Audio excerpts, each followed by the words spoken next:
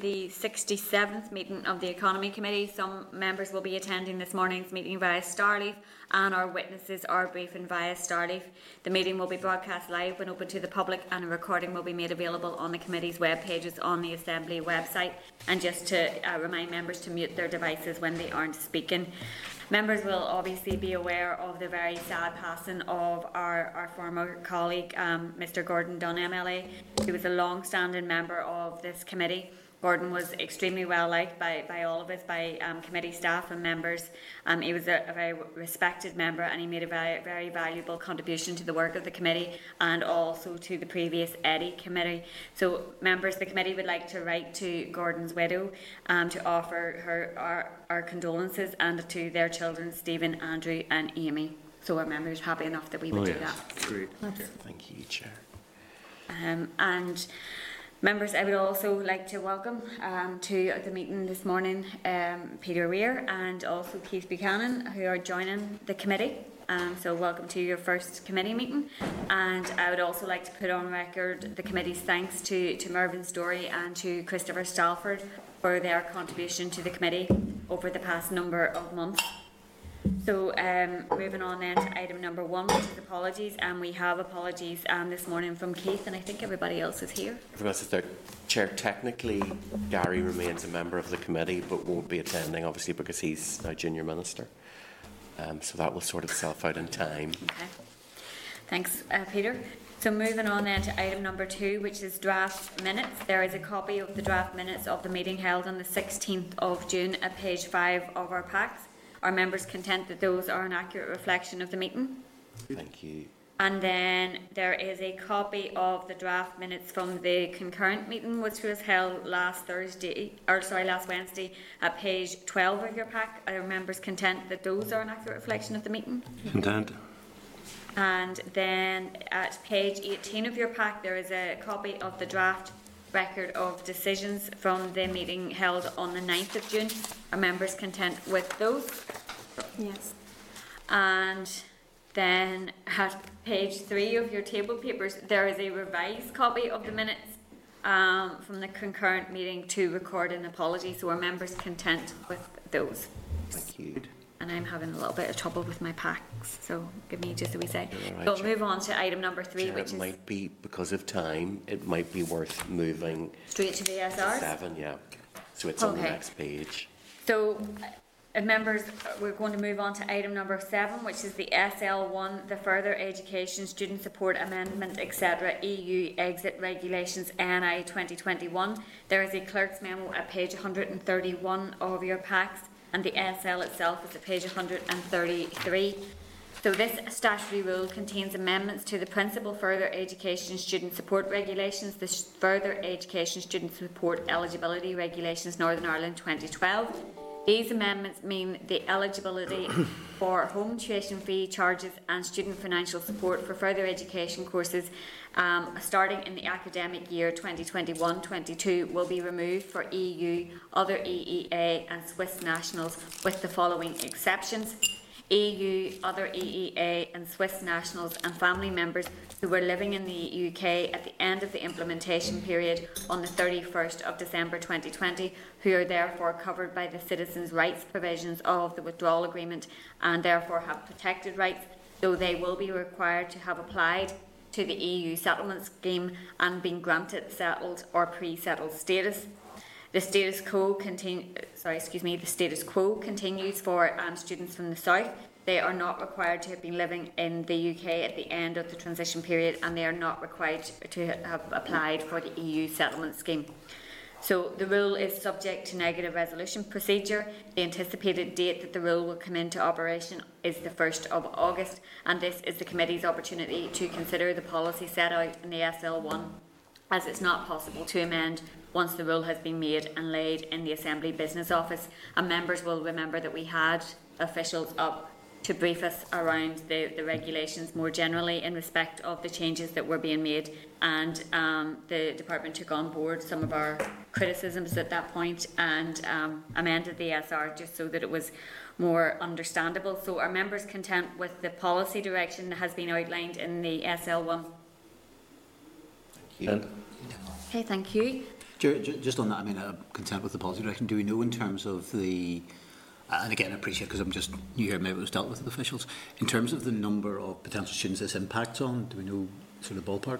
Chair, we haven't been given a quantum, but we can ask. No, I just maybe just for the point of view, because I know it wasn't quite of the same nature on it, but I know recently there was arrangements made in terms of changes in terms of the situation, the way that the Department of Education dealt with borders, for instance, and I suppose, to be fair, it's a much smaller niche group on it, but I was just curious in terms of what the impact was in terms of numbers. Yep, we can certainly ask, and Peter, as well, just they have been granted settled or pre-settled status, so we know that the settlement scheme closes at the end of the month, and there are backlogs, so it might just be interesting or useful to get some feedback as to the potential impact of people's applications not have been dealt with.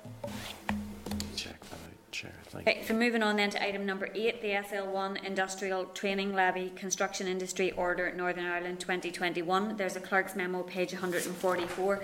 The SL1 is at page 145.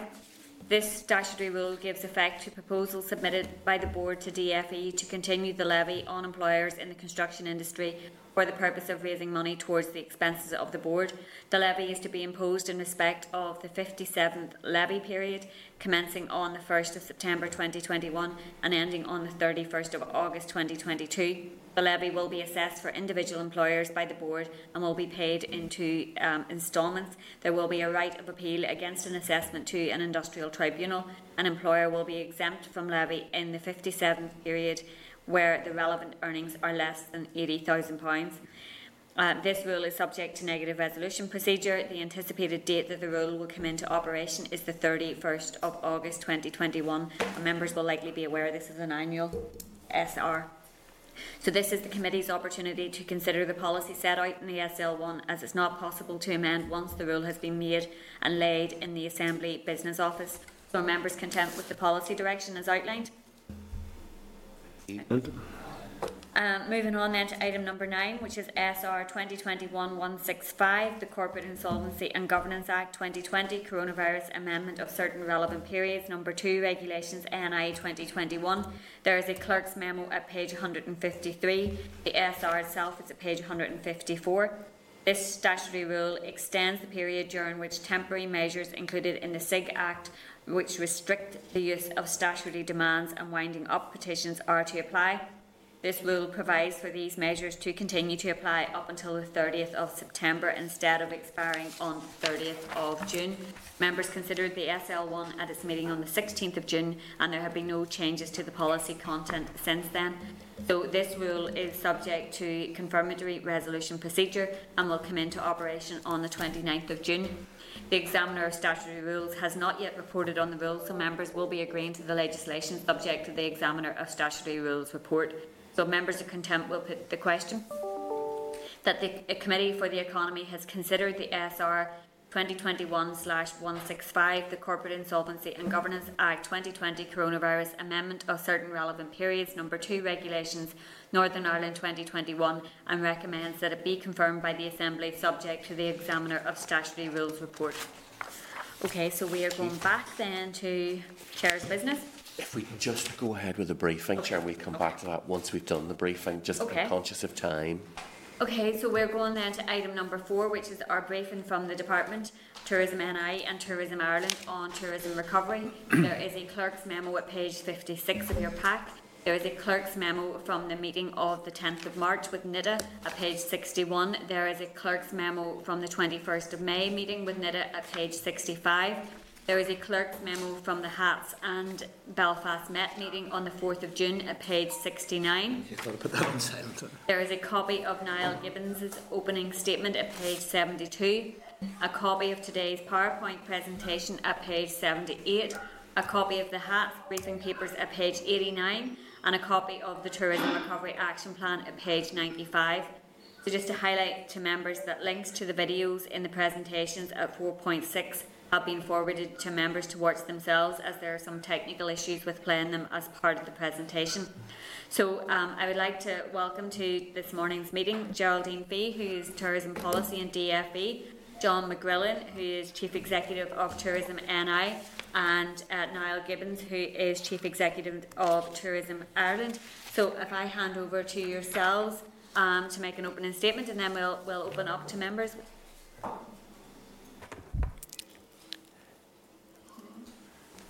But can you hear me okay?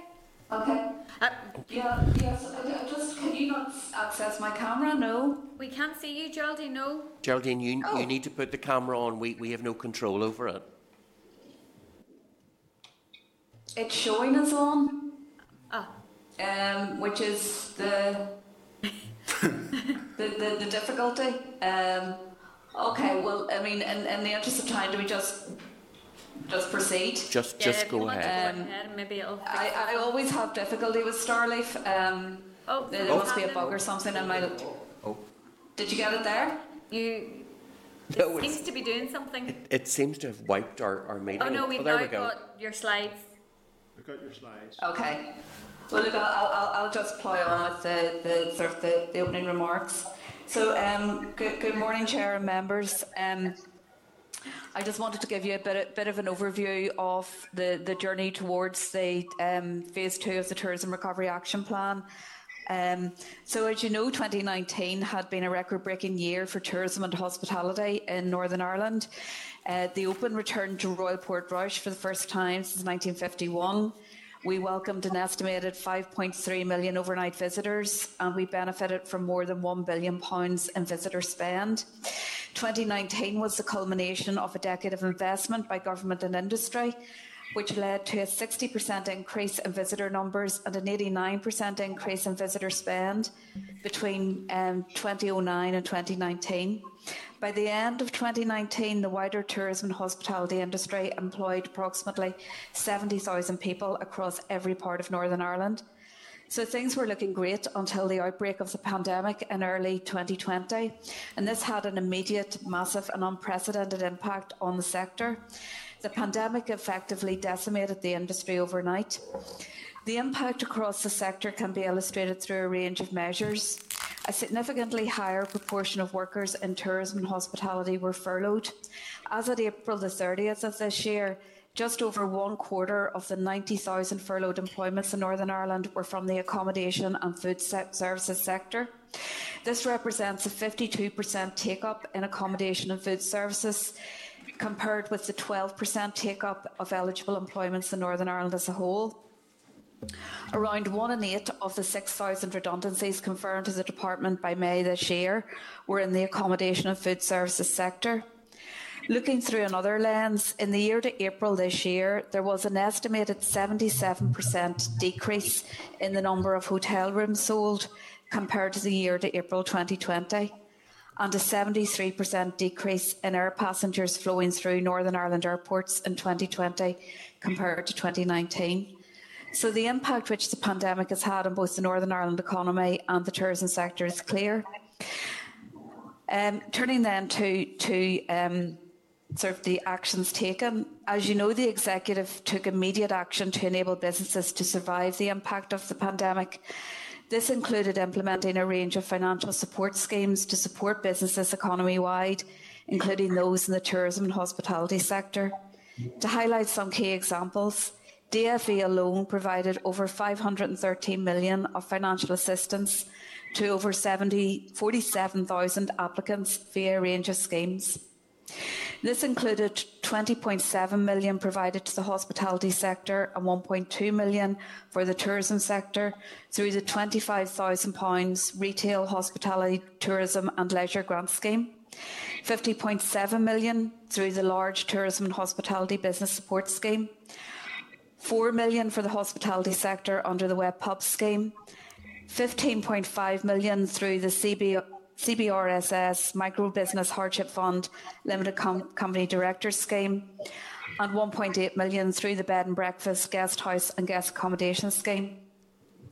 A range of support was also provided by other departments, such as the DOF Business Relief Scheme for 2021, and a new scheme has been created for 21-22 to ensure that some 29,000 businesses here will have a further rates-free period. Additionally, DOF provided support through the Localised Restrictions Support Scheme. The Department of Communities supported the arts, culture and heritage sectors, which are part of the tourism ecosystem, as did the Department for Infrastructure through the financial support it provided for private bus, coach and tour operators.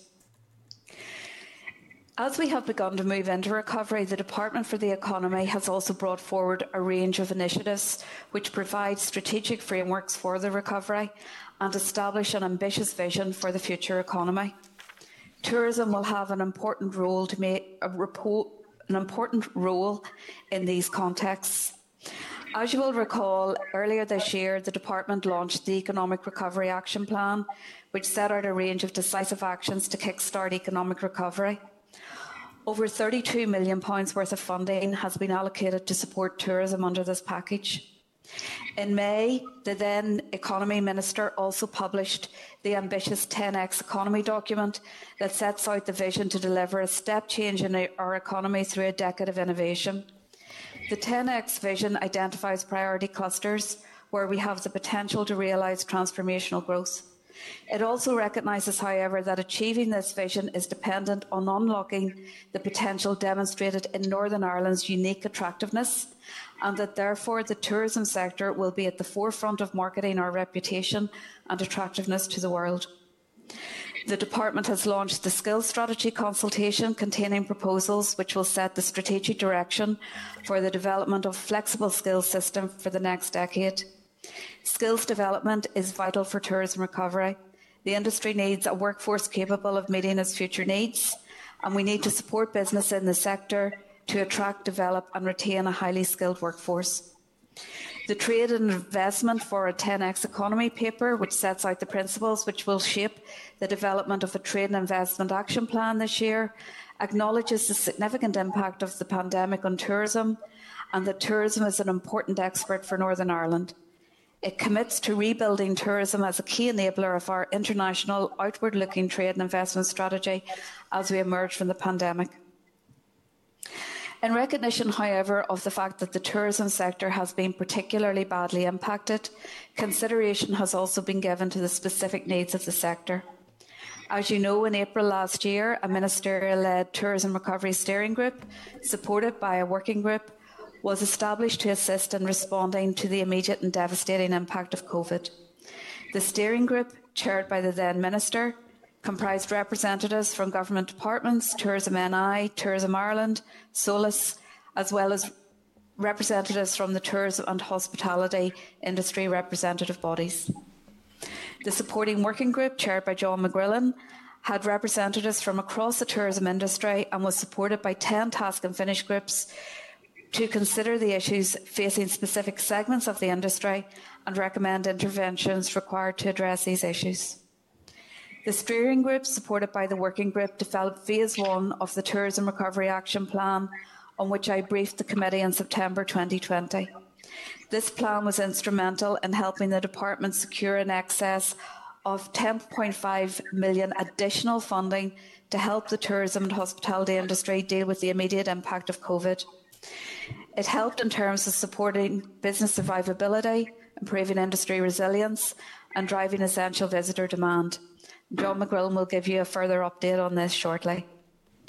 In February this year, the then Economy Minister tasked the steering working groups with bringing forward additional proposals to assist the recovery as it starts to move into recovery.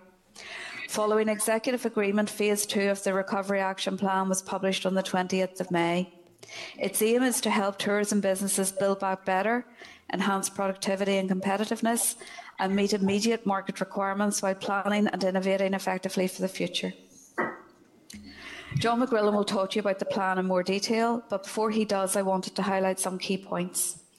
Funding has been secured from the Executive for 21-22 for all of the actions committed to in the plan.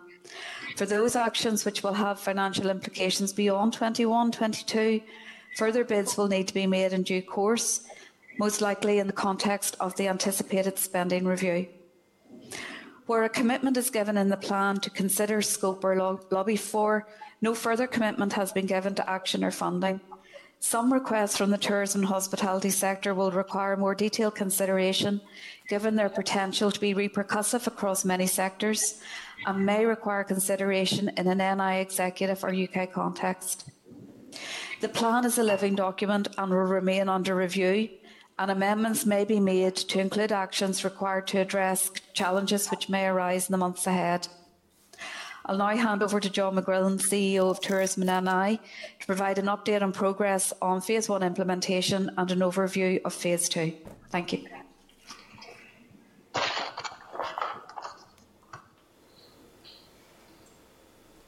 John, I think you may be on mute. No? Can you hear me now? Yes. Yeah. Okay.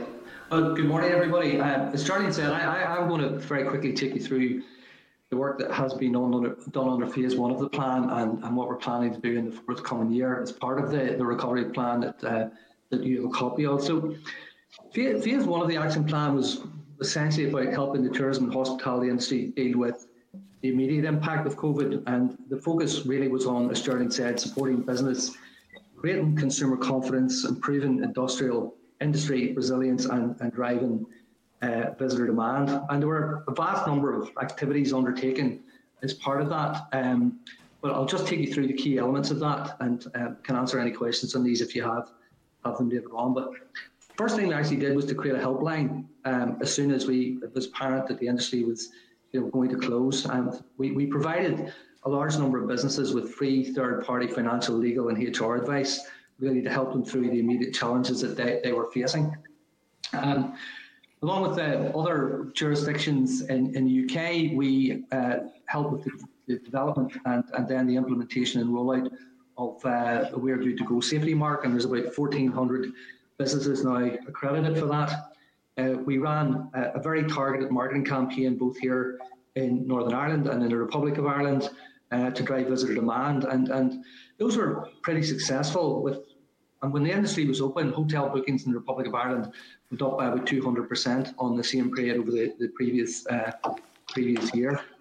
In addition to our own campaigns, we provided over £1.1 million in grants to support businesses to do their own marketing when our campaigns were running, so they could place ads in the media or run their own social media campaigns at the same time. We provided financial support to businesses to upgrade some of their visitor experiences and indeed to create some new ones, and really to help meet the post-COVID consumer expectations. So consumers' needs and expectations were changing, so that was to help address that. We gave a large number of businesses support to redevelop their websites in order to secure future business through online bookings. We provided 80% grants towards the cost of consultancy to help businesses to develop response plans to COVID-19. And we supported a vast number of tourism businesses to participate on international virtual sales platforms in partnership with Tourism Ireland to help secure business from international tour operators in 2021 and 2022. And in addition to that, we provided support to international tour operators themselves and to destination management companies to make sure that they were programming Northern Ireland as part of their itineraries for their own international consumers in 2021 and 2022. We provided support to the conference sector. I mean, Belfast was at risk of losing a large number of conferences, which is really important to the city. And we provided support to the ICC and Visit Belfast to make sure that those conferences were secured and were basically put into the calendar for a later date. And as Charlene said, in addition to that, there was significant support given by other government departments, including the FE. So in parallel with delivering that phase of the plan, over the winter, as Charlene said, we engaged with 10 task and finish groups as part of the work undertaken by the working group to basically inform us as to what the second phase of the plan should look like. And with the rollout of the successful vaccine programme, the second phase is now very much focused on recovery and in growth. And the plan, as you will have seen, is broken down into 8 sort of key themes. And the first of those themes is business continuity. So it'll probably come as no surprise that many businesses, particularly those who are dependent upon international travel, continue to be vulnerable due to ongoing costs that they're incurring and not being able to generate any revenue at this point. And they also have incurred significant levels of debt, which are now having to be repaid. So we have continued to provide ongoing legal, financial and debt management advice to businesses to help them with that. We have a new Kickstart program, which is part of phase 2, and that will provide businesses again with access to advice to help them to restructure, to innovate, and where possible to enhance their productivity. We're going to continue to support businesses with their marketing activity in order to help them increase sales, and we will also continue to, I suppose, with the abatement of our certification charges until March 31st of March 2022. And consideration is currently being given to further financial support for coach tour operators and conference corporate meeting sectors who are dependent upon that international business. And in due course, if we can see there's a clear business case for that, we make a submission through the department to the executive for support for those particular sectors.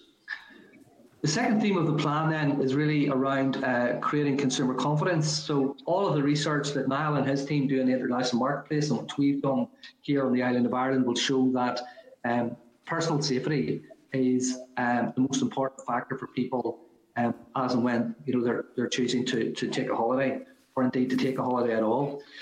So the continuation of the We're Good to Go charter mark is really important. So we're continuing to promote that heavily with the industry and to the consumer, and you've probably seen a lot of that about in the local press and outdoor places over the last number of weeks.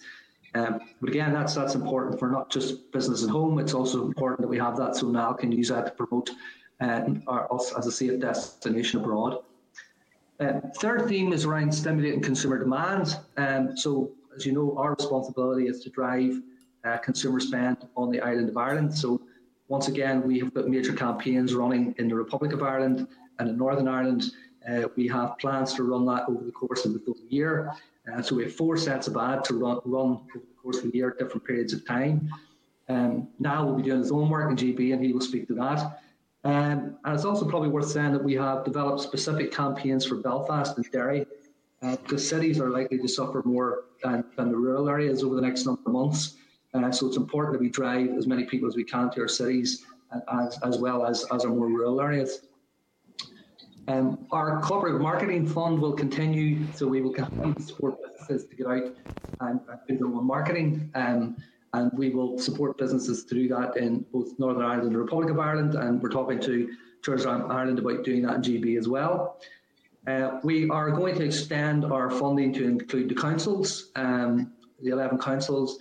Visit Belfast, Visit Derry and Fermanagh Lakelands in order to maximise the investment in destination marketing and make sure that we do that all under the one brand, the Embrace the Giant Spirit brand. And this plan also includes a series of support actions to help overseas operators build awareness of Northern Ireland with consumers who are wishing to travel next year and beyond. We've also got a range of business tourism specific actions in place aimed at rebuilding the conference market in our cities, securing new conference activity, also revitalising the incentive travel market, which the whole of the region can benefit from, and building upon the opportunity to tap into the large corporate meetings market, both in the UK and in the Republic of Ireland. The fourth theme is around safeguarding connectivity. You will be aware that over 53% of all tourism spend in any one year typically comes from outside of the island of Ireland. And COVID-19 has really had a catastrophic impact on global connectivity. So it's important that Niall and his team continue with the cooperative marketing in order to target those cities where there are routes into Belfast and the City of Derry airports. And the department have a new direct access Kickstart scheme currently being developed to support airlines to maintain and enhance the air connectivity between GB and our 3 airports. And in addition to that, we have committed to working with the industry to lobby for the suspension of short-haul air passenger duty, because that has a really disproportionate impact in Northern Ireland. And naturally, travelling by air is probably the only realistic means for many people to get here if they want to come here and take a holiday. Our next theme then is around enhancing the competitiveness of the region. So what we've seen over the last year or so is that travellers are increasingly seeking to participate in outdoor activities. They want to get out, explore the landscape. They want to engage with local communities and do that through authentic experiences and storytelling. So we need to invest in infrastructure that can provide greater access to those natural assets and at the same time ensure those resources are being managed sustainably. And we've seen large numbers of people, I suppose, going into places like the Mournes, up around the Causeway and the Sperrins. And it's important that we protect those natural assets and facilitate the visitors at the same time. We're progressing with the City and Growth deals, and they present a really unique opportunity for major investment in tourism infrastructure, and that will help us build on the investment that Geraldine mentioned over the last decade. And these projects, alongside smaller scale capital investment that we're undertaking and that DAERA are delivering through their £10 million tourism development programme, that will help the development of new experiences, help us drive regional dispersion and job creation in rural communities. And to finish off on that theme, over the course of this year, we intend to carry out a very comprehensive review of the Northern Ireland tourism product infrastructure in order to inform future investment in the development of tourism infrastructure and visitor experiences. And we're currently engaged with the departments and colleagues in SIB as to how we can ensure that tourism is reflected in the future ISNI programme. Theme 6 focuses on the capability of businesses. We've got a very wide range of tourism businesses in Northern Ireland, from large international operators right through to almost 3,000 small and micro enterprises who've got very different needs. So we're going to put in place a very wide programme of support to allow those businesses to understand the markets, the segments of the markets, understand our best prospects. And we also want to help them understand consumer motivations, so that they can develop experiences that can fulfill the expectations of those customers when they get here. And that support will come in various ways. We will be providing one-to-one advisory service. We will be providing the businesses with toolkits. We have completely revamped and relaunched our tourismni.com website. We have a vast range of seminars and webinars and business events that are planned for the course of the year to help business fully understand the environment they're working within. We're also going to help them to develop growth strategies, build their knowledge and management capabilities, and we're going to provide financial support to help them put those strategies in place. In addition to that, we are going to support businesses in adopting new digital technologies. This is to basically help them develop not just their web presence, but develop their processes and productivity, and help revolutionise the access to digital marketing platforms. And as the sector reopens, probably the most important thing they need to do now is to be able to recruit a suitable workforce, and a workforce with skills that meets their needs, and be able to enhance the workforce and develop their skills as time progresses. And Geraldine said a little bit about that, and the department are taking the lead in that area. What we're doing is we are helping the tourism and hospitality businesses to understand DFC's Job Start programme so they can engage with that, and raising awareness of that, the breadth and depth of the employment opportunity that the sector can access through that scheme. And we're working closely with the HATS network to ensure that, working in partnership with different government departments and ourselves, that they can start to build I suppose the communication around the attractiveness of the industry and the benefits that people can have from working within the sector in the future. And the final theme then is around creating a supportive policy environment. And it's been quite some time since our legislation has been reviewed, or the schemes that we provide our funding under have been reviewed. And consumer preferences and expectations have changed significantly, and the needs of the industry has changed significantly since that was last developed. So it's important that we've got a fit-for-purpose legislative framework going forward, and we can provide the type of support that visitors expect and the industry needs as we move forward. Part of that is a commitment to develop a new tourism strategy to maximise Northern Ireland's tourism potential. And there has to be a unified focus on sustainability and regeneration as part of that. The rest of the globe are looking at this. This is where consumers are moving to. So the industry needs to be much more focused on delivering a more sustainable economic, social, and environmental set of outcomes as we move forward. So, I mean, we're confident that that's a broad package of support. And if we can all work together in partnership by the industry, ourselves, Tourism Ireland, councils and other government departments, and most importantly the industry, we think we can build a platform for recovery over the next 12 months. So that's me, Chairman. Thank you. Niall, are we handing over to you now? Yep. That's great. Good morning, everybody. Good morning, Chair, and thank you for the opportunity to speak to you today. For those who haven't met me before, Niall Gibbons is my name, the Chief Executive of Tourism Ireland, and our role is to promote Northern Ireland and the island of Ireland, indeed, in all the markets around the globe overseas. There's one figure that sort of sums up really how difficult it gets. In 2019, 1.5 billion people took trips around the globe, spending $1.7 trillion US, and the industry employed 385 million people whose lives have been turned upside down. It's impossible to go into everything this morning, but I'll make a few key points. From the outset, Tourism Ireland has been monitoring the global impact of COVID-19 in the face of fundamental changes facing our industry. We knew it would be vital to have a comprehensive understanding of the changed consumer and the new marketplace. We've therefore commissioned our largest ever programme of international research in our major markets, and the insights that we're gaining from the research are helpful to ensuring that our promotional plan is tightly targeted and as powerfully motivational as it possibly can be in order to drive a strong recovery as quickly as possible. It'll continue to play a very valuable planning input for Tourism Ireland as the situation improves. We've carried out approximately 7 waves in our top 4 markets, which are Great Britain, the United States, France and Germany. We're currently out researching in our top 10 markets, and the results of that will be available in the second week of July. What are the common characteristics we're learning over the last year? Well, first of all, the fundamental desire to travel remains. Secondly, closer to home markets are likely to be first to recover.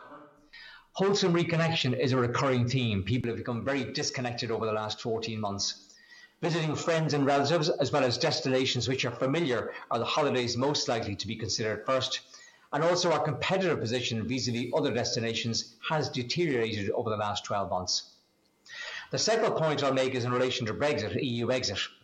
Now, up until the outbreak and spread of COVID-19, Brexit had been dominating all of the uncertainties with overseas tourism, and Tourism Ireland had been tracking the impact of the UK's decision to leave the European Union since 2016 on the consumer. However, our most recent wave of research in March examined current consumer sentiment regarding Brexit, and amongst those surveyed in Great Britain, Brexit was off radar given that COVID-19 had restricted travel, therefore holidays perceived as having very little bearing on holiday planning. There was mixed understanding about the impact of Brexit, but little engagement. However, some concerns around the practicalities of passports, queues, touring and phone roaming charges came to mind amongst respondents when discussing post-Brexit travel. Just under half the outbound holidaymakers surveyed in Britain were aware of the common travel area. However, only 1/5 knew what it actually was. And this could be a real advantage to us as we head towards recovery. Also, new requirements for pet passports and the need for a green card for those driving their own car in the European Union could prove to be a future dampener when travel resumes.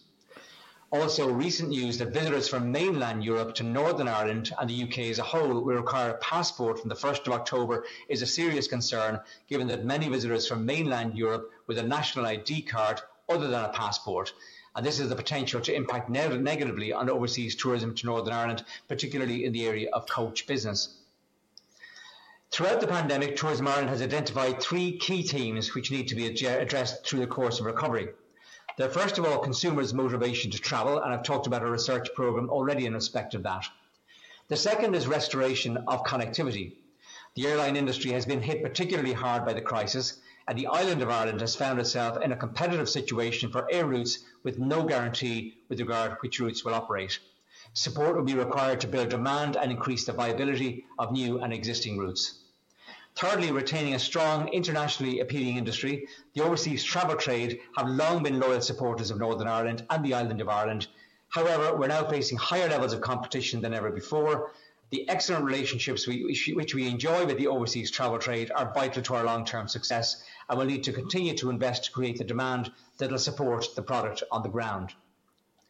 The fourth point that I'll make is just in relation to health regulations. And while the health services have done a terrific job over the last 12 to 15 months, as we head towards recovery, we have to be conscious that England, Scotland, Wales, Northern Ireland and Ireland all have different regulations in place, which can make it confusing for the consumer. And the more that these can be calibrated, particularly across the island of Ireland, will make it easy as we head towards the reopening. If we can move on to the next slide to talk a little bit about promotional campaigns. Now, as you can imagine, over the past year, we've done a lot of non-paid type activity, and the strength and size and depth of our digital platforms can be seen in the fact that on our Fill Your Heart with Ireland campaign over the last 12 months, we had 1.8 billion, that's a billion impressions on Facebook. However, now, as we moved into reopening phase, we have more dedicated campaigns, and I'll just run through a few of these. In relation to Great Britain, for Northern Ireland particularly, phase one of a dedicated campaign to promote Northern Ireland in GB has been underway since February. The phase has been out warming up potential GB holidaymakers, sharing aspirational and inspiring content about Northern Ireland. Tourism Ireland's aim is to keep Northern Ireland top of mind, and some examples of our activity include Adrian Dunbar's Coastal Ireland. About 2 million people across Great Britain tuned in to see the second episode of a two-part series called Coastal Ireland, aired on Channel 5. The series was fronted by Fermanagh actor and Line of Duty star Adrian Dunbar, and it was supported by Tourism Ireland. And viewers saw such places like the Giant's Causeway, Carrick-a-Reid Rope Bridge, Mount Stewart House and Gardens and the Mourne Mountains. Secondly, Tourism Ireland and Tourism Northern Ireland hosted a virtual showcase event for the influential GB travel trade in March, bringing some of the many wonderful Embrace the Giant spirit experiences to life. We also have a promotion with The Guardian, a major digital campaign which went live on the 31st of March, reaching an estimated 4.7 million people. Aiming to inspire nostalgia and a desire for a future trip to Northern Ireland, it offered genuinely interesting, entertaining and informative content to readers of The Guardian. And a key element of the campaign involved 2 new videos showcasing what Northern Ireland has to offer through the lens of 2 of our celebrities. One, Saoirse Monica Jackson, best known for portraying Erin Quinn in Derry Girls, and broadcaster Eamon Holmes, who fronted the videos. The partnership also includes bespoke Northern Ireland page on the Guardian website, online ads, and the lifestyle and travel section of the Guardian, and website to drive readers to the bespoke page. We're also always on social media. That was a key feature that came through on dedicated Northern Ireland research that we've done.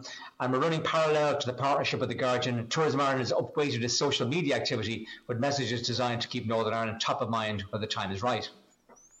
Ongoing outreach to the Great Britain and travel lifestyle media also, as we've upweighted our publicity activity in this space. Since Northern Ireland reopened to GB holidaymakers, we've been inviting influential travel and lifestyle journalists to visit. And just in the last month alone, in June, we've had Travel Weekly magazine visit the Causeway Coastal Route, the Times visit Derry Londonderry, the Causeway Coastal Route, Fermanagh and Belfast, the Independent visit the Causeway Coastal Route, the Scotsman and Strangford Lough in Belfast, and People's Friend magazine down coast, and we have others coming in July as well. Another significant element of investment over the last year has been the complete redevelopment of the Ireland.com suite of websites, and there are now 33 market sites in 30 different countries and 11 languages ready to serve our new customers. We're also just launched a new £3 million promotional campaign to build anticipation for holidays this summer.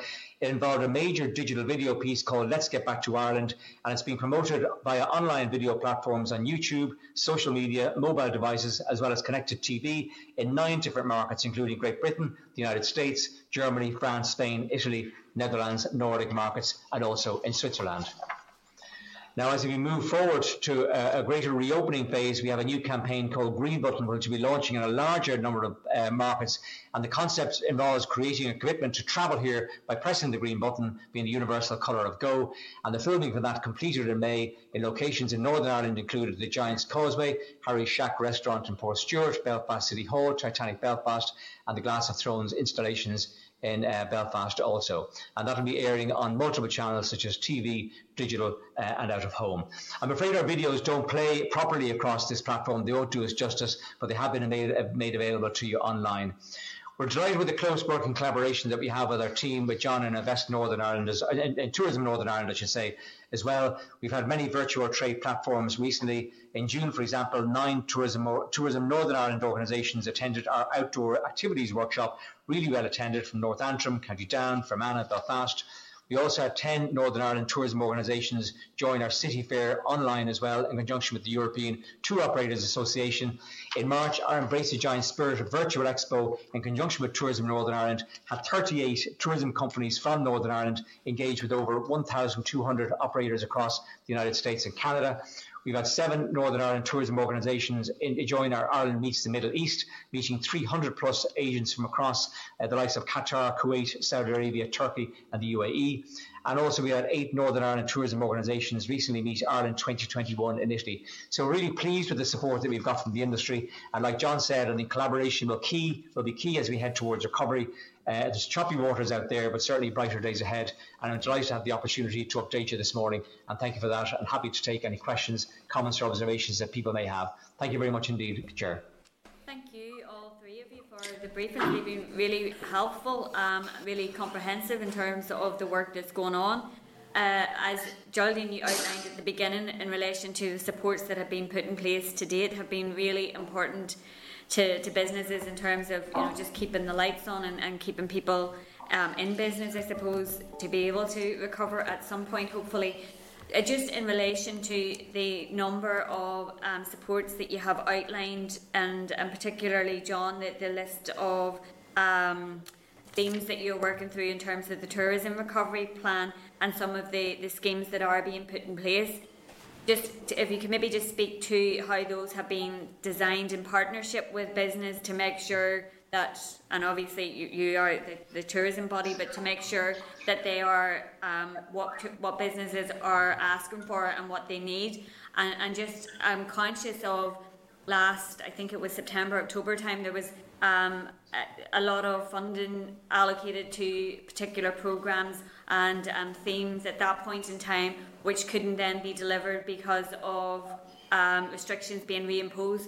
So just if there's work that is currently being done around contingency, because obviously timing is going to be really important in terms of when the schemes actually kick in to be most effective for businesses. So if you maybe could just speak to those 2 points first of all, and then I just have a couple of others before I hand over to other members. Okay, sure. So to comment then on the design of the programs, I suppose what we did in the first instance was, as I said, we had engaged through 10 different task and finish groups to identify the specific needs of different elements of the industry. And as a result of that, we've come up with a plan. So the plan has been very much informed by the industry itself. And we are in the process now of, well, some of these schemes are already in place. So we will roll out those schemes which are in place and which have proved to be successful. We will continue with those. The others which we're currently developing, we are doing that in collaboration with the Northern Ireland Tourism Alliance and with local councils as well, because they've got a really good sense of what the needs are for particularly the smaller and micro enterprises in the sector that they're with. And we have got a number. We have our own team of people who engages specifically with different parts of the industry who are feeding into this process in collaboration with them. So I would like to think that the support program that we will put in place will be very much aligned with the needs as industry see it. We also have done surveys through our research and insights team to identify what businesses feel those needs are, and interestingly the one that came out highest was the need to understand digital technology, utilise new digital technologies, and to enhance people's online presence. And the second most important element coming through from them was the marketing support, which we've been given. And we have significantly increased the budget available this year to support businesses to get out and market alongside us. And the first tranche of support that we've distributed, I think the demand was about 1.3 million quid. So businesses are really active and out there in the marketplace.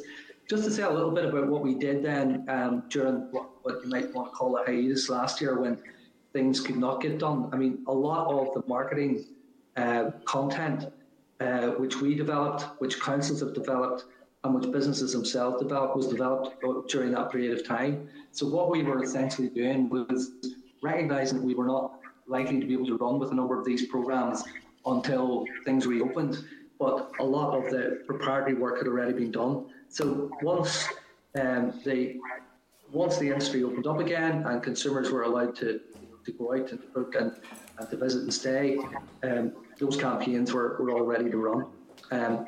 We had a capital programme in order to help people enhance the visitor attractions. That programme has been delivered, so a lot of the attractions are better placed to meet the needs of the consumer over the course of the summer than they were last year. And we also have the voucher scheme up and ready to run. So basically, we don't want to run that over the summer because there's no point in just subsidising demand, which is already there.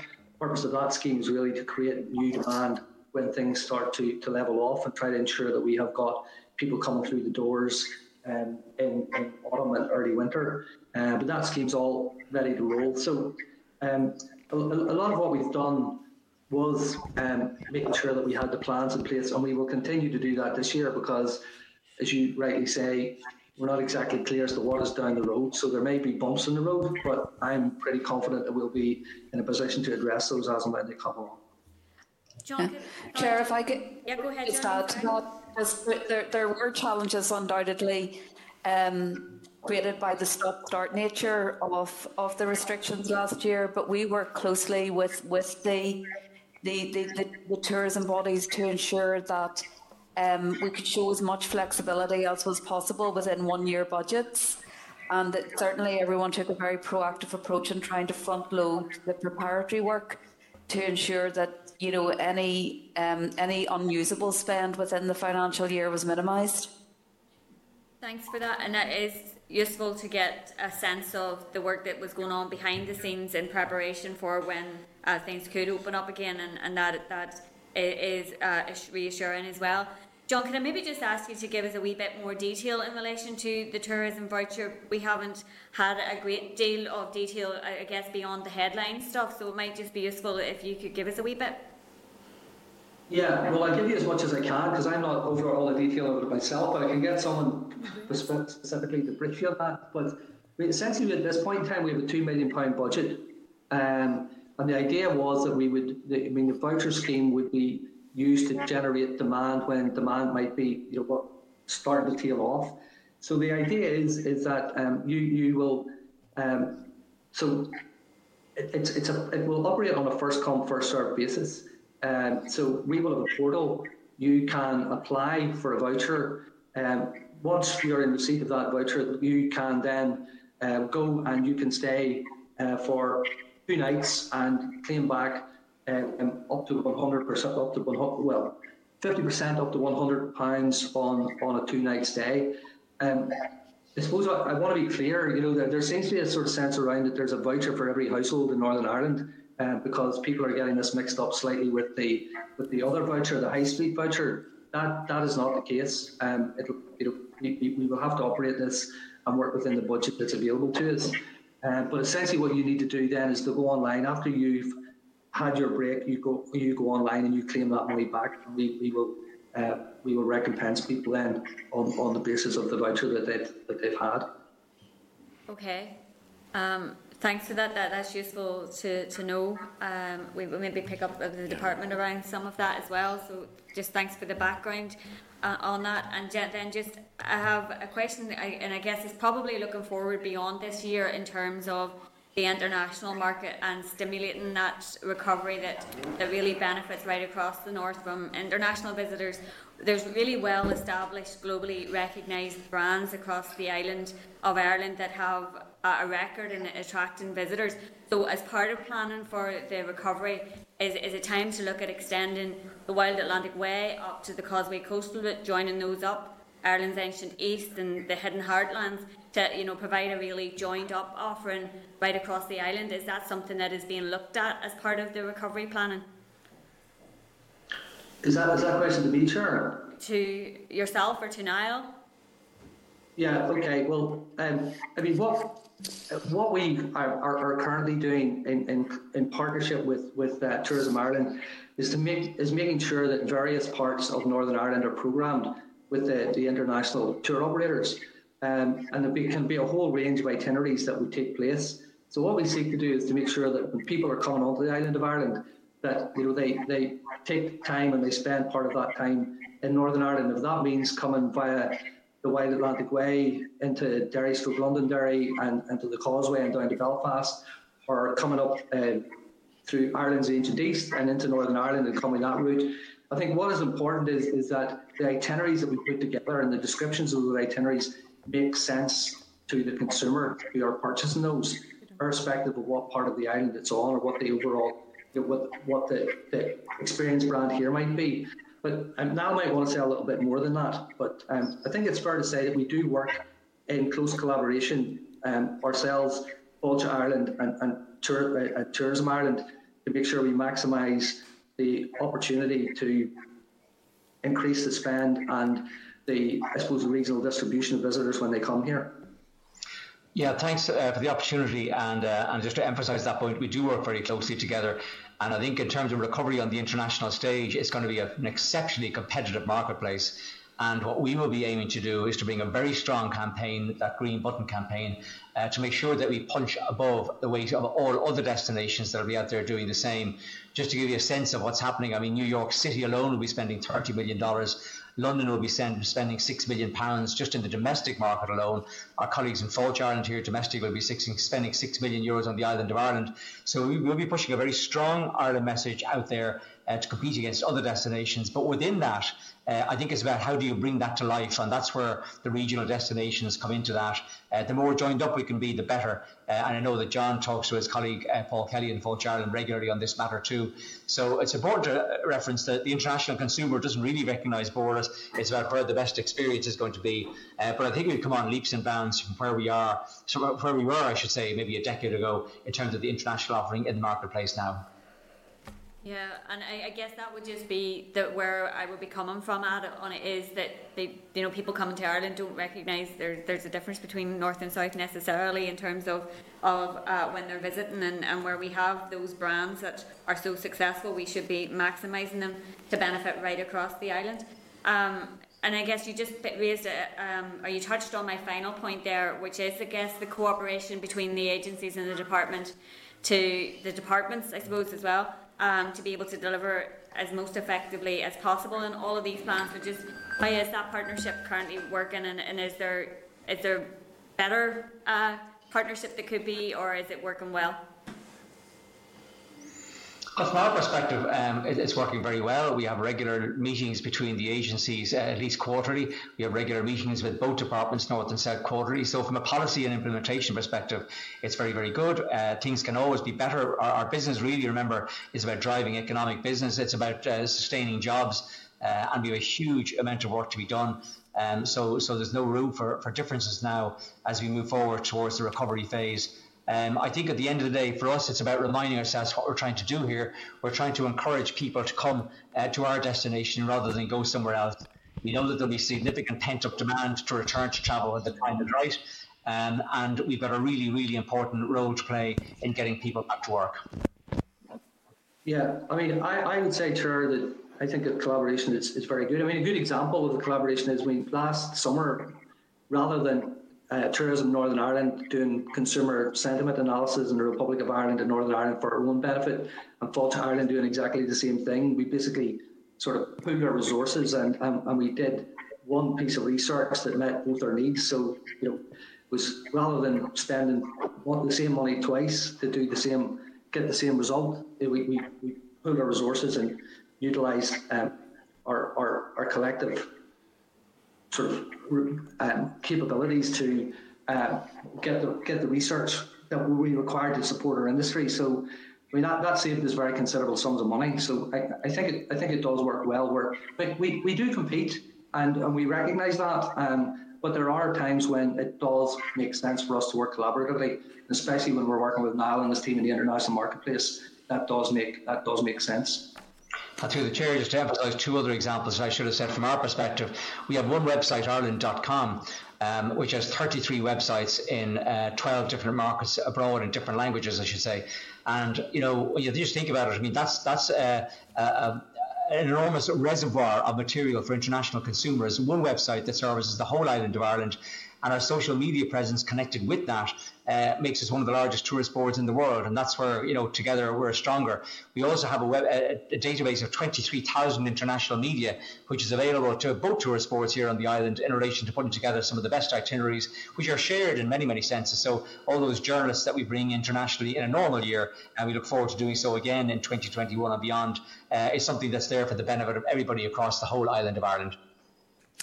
And Chair, just to add from a departmental perspective, I mean, we have close working relationships with both of the bodies, but also we have regular engagement with our counterpart policy colleagues in the Republic, but also in the other devolved administrations, and that has really come to the fore during the pandemic.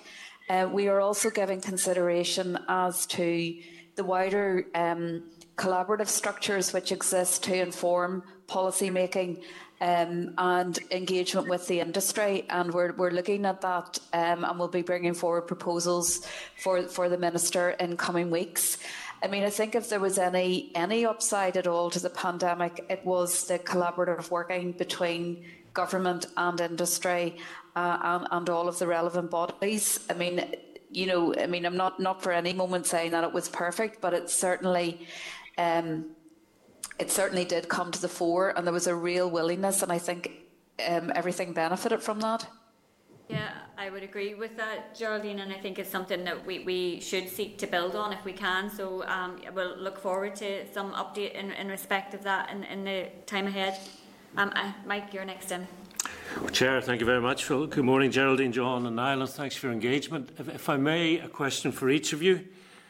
Geraldine, a couple of weeks ago we heard from the Hospitality and Tourism Skills body, and Kieran O'Neill of the Bishopgate Hotel said he had asked a grammar school if he could come in and talk to pupils about a career in hospitality, and that request was declined, with the clear implication that a career in hospitality was beneath grammar school pupils, which seems to be consistent with a conclusion from the Fair Start team who reported for the Department of Education that there's a lack of parity of esteem and understanding between vocational and academic education. So the question is, are you aware of this? And if so, what's the plan? Okay. Well, yes, we are aware of there being some perceptions around working in the tourism and hospitality sector. We're also aware of the clear need to make inroads with 14 to 19-year-olds and the important role which schools will play in relation to that. In terms of the plan, it's not my policy lead. That actually lies in another part of DFE, but we have close engagement with them and are very much aware of the contribution which HATS have made in this area. The skills strategy consultation will flush out the actions which need to be taken, and as you may be aware, it's intended under, assuming that the NI Skills Council is established as proposed, to set up a skills subgroup for that, which will a skills subgroup for this sector, which will report to the Skills Council. So there are four going to be set up to allow these issues to be examined. But as a first step in all of that, I think it's on the 1st of July, there's going to be a meeting between ourselves, representatives from NITA, the Hotels Federation, Tourism Northern Ireland and the HATS Network with my skills colleague to explore the issues which the sector are experiencing and to see how that input can be fed back through the skills consultation. Thanks, Geraldine. That's useful. John, for you, on the theme of enhancing the skills of the workforce, I was struck by the breadth of services that Tourism NI have been trying to supply to clients over the course of the pandemic. So I guess the question is, have you been able to get the skill sets and the resources in the numbers you need? We as an organisation ourselves? Yeah. I suppose we do that in two different ways, Mike. I mean, we don't necessarily have all of the skills that we require in-house. So what we have in place is what's called it's like a management framework or a call-off service, where we have got a wide range of people with a very wide level of expertise. So we can draw down from that framework contract that we have, this managed service, as and when we recognise, the specific requirements of a cohort of businesses, or where we're trying to provide support or advice right across the industry, or where we're providing advice on a one-to-one basis. So we have I suppose, a different approach depending upon what it is that we're trying to do. There are certain areas where we will have very specific expertise where we can provide that support ourselves, but it wouldn't be financially viable or make sense for us to have all of those skills retained in-house. So we basically purchase those skills in as and when required in order to make sure we're meeting the needs of industry. So you're flexible? Yes, we're very flexible in that regard. And I mean, one of the main sources of advice is if you've ever had time to take a look at tourismni.com, just the sheer breadth of volume of support there is on that for specific sectors of industry that we have either developed or we have engaged with other organisations to help develop on our behalf, so that industry is well informed as to how they deal with specific issues that they might be facing. Okay, thanks, John. Niall, can I ask you about golf tourism? Because I understand the average daily spend in Northern Ireland from a tourist is £63 sterling. But when you get to golfers, for every pound they spend on green fees, they spend at least another £4 elsewhere. So if you have a tourist coming, spending the average over 4 days, they'll spend about £250. But a golfer over the same period who plays Royal County Down and Royal Portrush, paying the rack rate green fees, is going to spend 10 times that. So is there a category of tourists with such deep pockets, or are they number one? It's fair to say that they're right up there in the Premiership and near the top, and it's a cornerstone of our strategy and has been. And I think as we head into the next decade and we look towards recovery, I think golf will be one of a number of things that will be at the forefront of it. We know, for example, that the Ryder Cup is coming to Ireland again. We'd be very hopeful that we see the Open coming. And it isn't always about the golf, by the way. It's also about the fact that you get to broadcast to a whole international audience. I think it was about 600 million people around the Open itself in 2019. A phenomenal showcase. I think we've got an amazing opportunity now on platforms around the world to build on our reputation, which is already very good, by the way. So not just about the golf, but also at the 19th hole. It's about enjoying yourself. I mean, our relationships that we have internationally can be exploited here as well. So we have a very strong relationship with the likes of the Golf Channel, Golf Digest. And just about Golf Digest in perspective, we have, for example, in the top 100 golf courses in the world, typically had about 10, and we have 2 in the top 10, which happen to be Royal Portrush and Royal County Down. So I think we're well positioned to capitalise on that, and it'll certainly be one of the key cornerstones of recovery in the next number of years. Thanks, Niall. Just final thought, if I may. Coach operators from Europe coming into the south, then travelling north. People on the coach need a passport. Coming the other way, they need an identity card. Is it true that some of these coach operators are thinking of just limiting their stay to the south because of this difficulty? There's 2 aspects to it that we're picking up. So essentially, up until the 1st of October this year, you can enter into Ireland and the UK on a national identity card. So take, for example, if you're coming from Germany or Spain or Italy or France. However, from the 1st of October, we've been informed that if people want to enter the UK, they'll need a passport. So, I mean, about 20, we reckon about 25% of people who say in Germany who travel do so on a national identity card, and that will pose issues in relation to coach travel that would normally come via the Republic of Ireland. If you're coming the other way, it doesn't actually make any difference. But in relation to school tours, it's a particular niche. I know our colleagues in Visit Britain are very concerned about it, and they have made representations to the Home Office. And I think this would have a bad impact actually in relation to Northern Ireland, particularly from travellers from mainland Europe, of whom over 90% enter Northern Ireland via the Republic of Ireland. Okay, that's very useful. Thanks, Nat. And thank you, Chair. Thanks, Mike. Sinead? Thank you very much, everybody, for your briefing this morning. And I don't think members of the committee will be able to give you briefing actually justice. I think we probably need an entire morning to interrogate some of the briefings, because I have multiple questions, but I'm going to try and keep them fairly succinct, which is not like me. But the area I think, Niall, that I'm concerned about is that one of the ones that you highlighted. It's about that motivation to travel, and also the different health regulations, particularly within the two islands here. And also, I'm really concerned that might even be becoming more difficult as Ireland picks up the green EU passport. And the implications that will have in quarantine, self-isolation, and additional testing, perhaps maybe within the UK. Are you concerned about that in how we attract visitors here? Yeah, and I think I need to just couch my answer in that this is not a criticism of health authorities, because they've had to deal with the most unreal, awful situation over the last 15 months.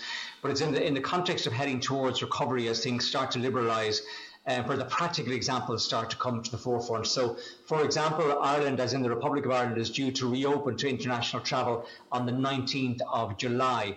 The intention that it will reopen with the EU COVID digital certificate, which will allow people amongst the 27-member bloc travel as long as they've been fully vaccinated. But they can also travel as long as they've had a PCR test if they're not unvaccinated, and that'll be a QR code on the phone.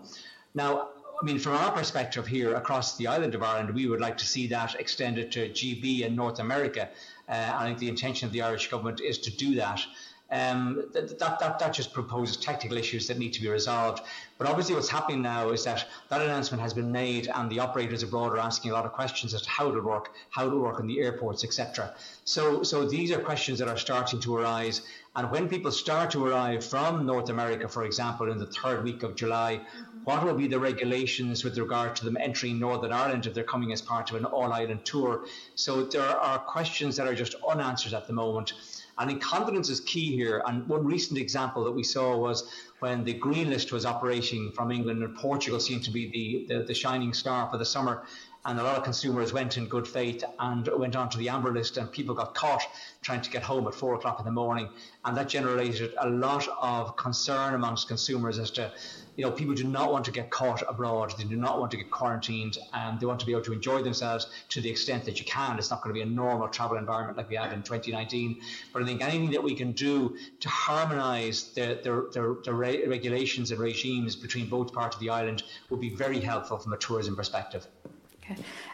Chair, if I could maybe give a bit further detail on that. As you know, the UK government established 4 wide-ranging reviews, one on social distancing, one on large events, and one on international travel, and another on COVID status certification.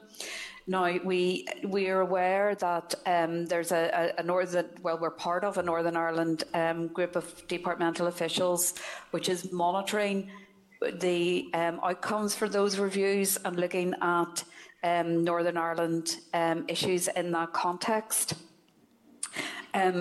Department of Health have advised that they're very alert to the positive role which COVID status certification can have in facilitating safe international travel. And they are working with UK colleagues to ensure a common approach and solution across the UK 4 nations, also taking account of emerging World Health Organization and EU standards. So we understand that proposals are to be made to UKG and the DAs later this week.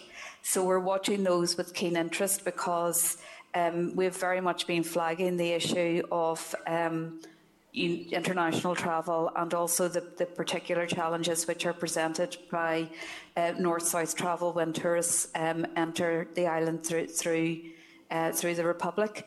So I would say that we just have to keep an eye on what the developments are that might emerge later this week, but I have no further information on what they might be. Thanks for that. Well, that's interesting, the fact that we're going to maybe at least have a wee bit of clarity one way or another towards the end of this week, because I know that we're being asked in my own constituency office quite a bit about that. I'll come back if there's any time later for another question, if that's okay, Chair. Yep, thanks, Sinead. Can we bring Claire into the spotlight, please? Thank you, Chair. Good morning, everyone. Really interesting presentation. Tourism is something that I'm interested in, not least because I represent in a constituency where we probably have some of the best tourism opportunities, across the island of Ireland, not least in Northern Ireland. I suppose it's really to build on the point that Mike was making around the professionalisation of hospitality-related jobs. And I think we did lose that to an extent when we lost the Catering College in Portrush. And that's not to say that, jobs within hospitality can't attract big salaries and be a career progression for many who enter into that. So I think, Mike does make an important point about how we encourage younger people to do that. I think also how we provide the opportunities for people to go into a career in hospitality, whether that's catering or otherwise. I know there are some people within my own constituency who are looking at developing cookery skills just to kind of really exploit that opportunity that we have around food and drink tourism here in Northern Ireland. So I'd be keen to hear your thoughts on that. Taste Causeway is a great initiative that seems to stretch the Causeway coast around towards Belfast, and I do think it's one of the reasons why people come to Northern Ireland, as well as all the other attributes as well. So I'd be keen to hear your views on that. And just a second comment, and I suppose in and around the issues related to the protocol and Brexit. I've been dealing with a lot of issues, strangely, this week in relation to the pet passport. Now I know the checks are not going to be enforced until around the 1st of October, but it is giving, cause for concern to people, coming both east, west, east. I'm not sure where the checks exactly are happening, but, is this something that can be worked through that means that if you are coming in and out of Northern Ireland, you won't be disadvantaged by the other region of the United Kingdom? And people do like to travel with their pets, If we're going to be encouraging more staycations, then it's those opportunities that I think people will be looking toward, and I don't think it's anything that we should be disadvantaged here. So just your thoughts. Thank you. Okay. Well, I'll maybe start, Claire, and then Geraldine and Niall might wish to add.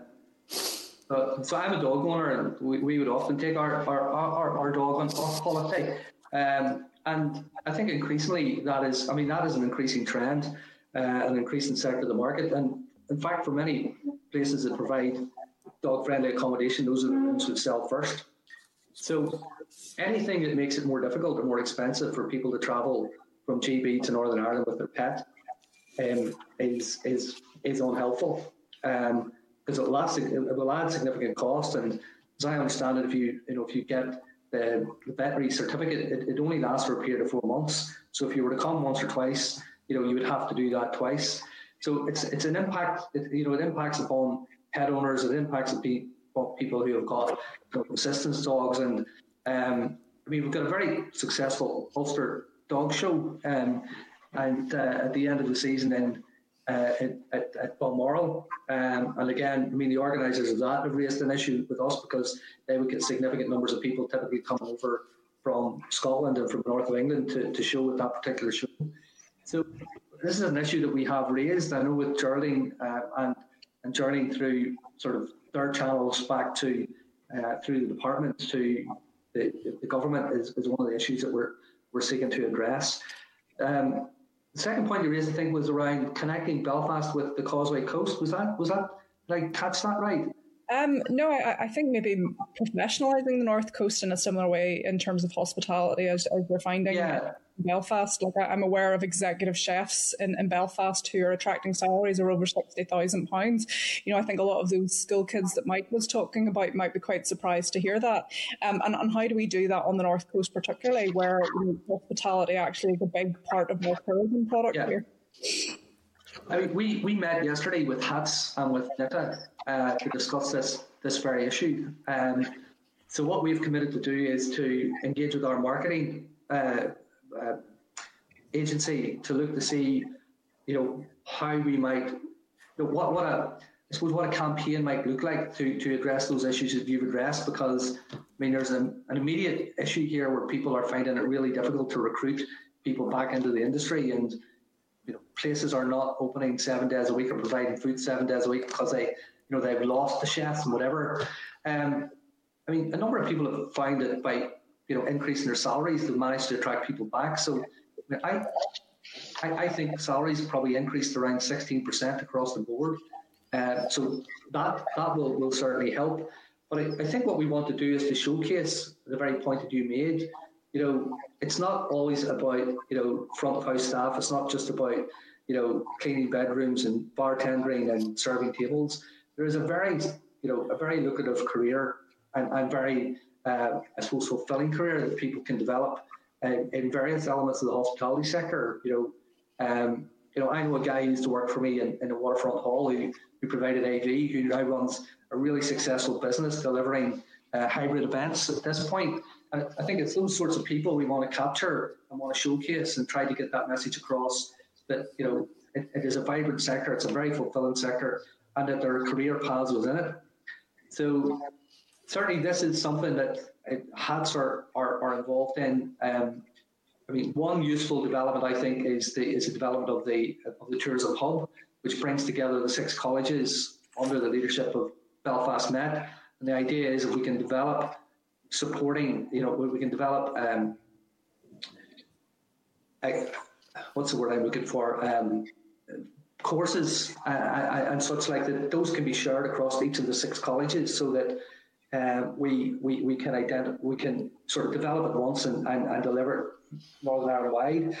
What I committed to do yesterday with the HATS and with NITA was that we would undertake an industry survey to try to understand what the skills shortages are and try to look at that on a regional college basis to try to determine what sort of courses and what sorts of programs might be run in Fermanagh versus the Northwest versus the North Coast or the southern region. And we're also looking towards how can we possibly survey people who have left the industry and have decided not to come back to try to establish why they have decided that for whatever reason, having worked in the industry, they no longer wish to do that. Although that's difficult to do because once people have sort of decided they're not going to be part of it, it's difficult to get them to talk about why they've left because they don't see any benefit in it for themselves. But those are 2 things that we committed just yesterday to do with the industry itself to try and establish, a certain approach that we could take. And if we can't possibly get that in advance of the meeting that Geraldine talked about, that would be very useful to inform the conversations that we've had with the people within the Skills Directorate and DFE. Yeah, I think that's really important as well because, other emerging and growing industries in Northern Ireland will be competing, for the workforce that we have here. And, you make a really valid point. I'm hearing it a lot as well that hospitality is struggling to bring back those people who have previously worked within, the sector prior to lockdown because they've moved on to other things. And I think, particularly as a learning experience, a lot of industries will be looking at other ways of working which might suit more people so that, people maybe wouldn't have been able to go to Belfast in the past, whereas now they don't have to. So those jobs are going to be taken up in this area. So, I would be keen to see an awful lot of the training and skills taken outside of Belfast because, whilst I talked about an example of an executive chef getting paid maybe 60+ thousand a year, on the other end of the scale, some, they're getting paid £3 an hour. So I think we need to review what hospitality is and what it means, particularly if it's a growing sector for tourism in Northern Ireland. So. Can I just add on the common travel area? I think what you raised is actually quite important. The pet passport issue may seem a small issue, but in our recent research in Great Britain, 29% of Great Britain holidaymakers are dog owners. And it's the biggest question in a family is not where we're going, it's what we do with the dog, whether we bring it or not. And I think we just need to make things as hassle-free as we possibly can, And I think we need to get back to the common travel area because everything's been overshadowed by COVID. But, when we get back to a normal world again, 70 million British people take trips abroad. The British take 70 million trips abroad every year. And I don't think people have understood that the sort of hassle that being outside of the European Union will bring to some extent in terms of your passport, the length of time you need in your passport, the fact that you can only stay 90 out of 180 days now on a visa. You'll be a longer queue now. You won't be the EU queue. Phone roaming charges, not sure about. And I just think now we know that 73% of people aren't aware of what the benefits of the common travel area are, and we're going to start to push that an awful lot more. So the less hassle factors there, the better. I think if some arrangement could be found for pet passporting, I think it would make the whole island of Ireland an awful lot more appealing. Yeah, no, I agree wholeheartedly. I think, the benefits with the common travel area, because it's not just people in Northern Ireland, it's people in the Republic of Ireland. And I think even post-COVID, it's more likely that people are going to be travelling across the islands rather than travelling abroad. So, you're right. I think those opportunities would benefit not just, this part of the island, but right across all islands. So, yeah, no, it's a good solution. Hopefully someone's listening to you. Chair, just to add that, we are alert to the issues raised by both the pet passport issue and the ID card issue, and that we have flagged those both with the Home Office and also with DEFRA, because the implications of anything which have a negative impact on the ability to travel and tourism obviously raise concerns for us. So we have raised them and we will continue to raise them. And as you say, hopefully we can find a way through. Thanks, Geraldine. Moving on to, can we bring John into the spotlight, please?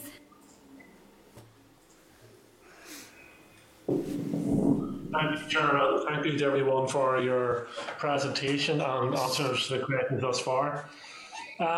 Here's my concern. While quite clearly the tourism industry is facing challenges and will continue to face challenges as we battle the COVID pandemic, I am concerned that the response to the future is Belfast-centric. And I have listened to the presentation thus far, and I noted John's comments that there's going to be a particular focus on Derry. But I argue that focus is already there. I watched the video, Eamon Holmes' video on Belfast and Strangford Lough. Strangford Lough is a beautiful place. Belfast is a great place. But there's a world outside there. There's a big piece of water in the middle of us called Lough Neagh, and I don't see any promotional activity around the largest inland waterway on these islands. I suspect if that large piece of water was anywhere else on these islands, it would be promoted on a daily basis because it has fantastic facilities in terms of tourism, activity tourism, ecotourism, fishing, food, etc. It ticks all the boxes, but for whatever reason, it does not feature in the promotions of tourism available to us. So that's something I think that needs to be corrected. And it's not in my constituency, but it's certainly close to me. There's nowhere more beautiful, in my opinion, on these islands than South Armagh. When you take a drive around the rural area of South Armagh, it is absolutely beautiful. And when you look at the ancient history associated with that part of the world, then there's another feature there. But it appears to me that the tourist promotion is Belfast and north of Belfast. In fact, you might be safer concreting over Lough Neagh and turning it into a coach park for tourists going to Belfast and doing other things. When will we broaden out the tourism appeal? Well, maybe I can speak first, and then you can follow up. I wouldn't necessarily agree with the argument you're putting forward there, John. If you look at our ads, they cover a significant part of the whole of the region, and if you go onto our website, you will see that you can access a whole range of information around a whole host of experiences right across the province. Now, the reality is, I think for people, and Niall will probably better speak to this, we look after the domestic market. In fact, last summer what we found is that we were finding it over the course of the summer, like hotels in rural areas and self-catering accommodation in rural areas were pretty much booked out, whilst the cities were, to a greater extent under pressure because people didn't want to be where there were large proportions of the population. And when we run our campaigns, we typically run the campaign over 6 weeks, and over each of those weeks, we will pick out a specific county. So we will particularly hone in Fermanagh 1 week, in Armagh the following week, in Derry, Londonderry the next week, the North Coast, and Down and North Down. So, I mean, when we are promoting, we make sure, like, despite what people might believe and what people's perceptions are, that we give significant visibility to every part of the country and not just Belfast. And we have a stated objective, really, to ensure that we do what we can to spread the benefit. I mean, we ideally would like to see every part of Northern Ireland getting the benefit. Now, what we are currently doing is we're working closely with councils, and helping support councils to promote their own particular area. And we're working with councils to identify, I suppose, experience development opportunities so that we can invest in those alongside the councils or other providers to make sure there are things to do. Because people aren't going to go somewhere because it looks nice. I mean, people want to engage. They need to have things to do. They need to have, experiences that they can engage in and take home and remember. And I think part of our challenge, and I think we've had this conversation around Lough Neagh, is accessibility to the loch in certain parts and just the range of experiences that might be available. And we're happy to work with the Lough Neagh Partnership. We're happy to work with all of the councils to look to see what we can do to enhance and develop the experiences that access the loch. Because all of the research would show to us that access to the water is something which is becoming increasingly appealing to people. So there is an opportunity there, but we need to make sure that the infrastructure is in place and the experiences are in place that we've got to promote to make the best of those natural resources. Just to add to what John said, thanks for the comment, and it's a very important one actually, because I think it's important not to judge by one video, so to speak, but to give a sense of, just in the last number of months, some of the activity that's been going on with our trade platforms. This is where we work with John's team to get the local industry to connect with the international buyers. Back in March, we had 38 tourism companies on our Embrace a Giant Spirit virtual expo with the US. So we had 1,400 travel agents from the US and Canada. I'm just seeing here, we had actually Lough Neagh Stories and we had Lough Neagh Tours on that. We're just looking around some of the other places, Glen Shea Country Farm in Mahara, Embrace Tours in Sperrins, O&M Dark Sky Park in Omagh. We had Visit Derry, we had Galgorm Spa, we had the Gobbins. A really good spread. We had Visit Armagh on that, Hillsborough Castle and Gardens, Visit Mourne, and 4 companies from Fermanagh. But just looking out at Ireland meets the Middle East as well, we had a good spread. Ria Kingdom Tours, Giant Tours in Ballycastle, Galgorm and Ballymena. And in virtue of the Meet Ireland 2021 in Italy as well, we were delighted to have Finn Lockman and Skillen. We had Visit Armagh at that one as well. And Visit Armagh also attended our North European workshop in February as well. So I think when you look at the spread of businesses, and this is a conversation we couldn't have had 10 years ago, what we've seen is sort of a renaissance in small businesses and communities coming together to promote their region. And you'll find that will go from strength to strength. But connecting people with buyers overseas is sometimes the first step, as opposed to what the video looks like on the front page. So I think we're going from strength to strength. I think there's a good story to tell when you look at the regional spread of what there is to offer here, and I think we're in good shape in that respect. Well, I think it's also worth mentioning Meet the Buyer, where we had 3,500 meetings which we collectively arranged between 168 Northern Ireland experience providers from right across all of the 6 counties, and I think nearly 200 businesses that you guys had connected us up with in the overseas market. So I mean, every part of Northern Ireland was heavily represented on that particular platform. And from a departmental perspective, just to say that, from a strategic and policy angle, certainly there is a desire to reach all parts of Northern Ireland. And I think that has been reflected as well in the city and growth deals. And yes, there has been investment and funding coming forward for the Belfast region and for the Derry and Strabane District Council region, but there's also money available through the growth deals for the Mid and South West Partnership and for Causeway Coast and Glens. And certainly, I mean, one of the tasks on my desk is to work with industry and the bodies to bring forward a sustainable regenerative tourism strategy. stroke framework later in this year, and that will certainly be a whole of Northern Ireland sort of document focusing on, particularly on how we bring economic benefit through tourism to the as I say, all parts of the province. Jeremy, just on the point of infrastructure, I in fairness to John, you make the relevant point around access to the loch. Significant parts of the loch around it are owned privately, but there is also significant access through public land, particularly in terms of council land. Has the department any strategy which would look at how we open up Loch Ness to its tourist potential? Not only the loch, but some of the points that Niall had mentioned, or some of the visitor attractions Niall had mentioned, are actually there because they're associated with Loch Ness. You know, that's the link in.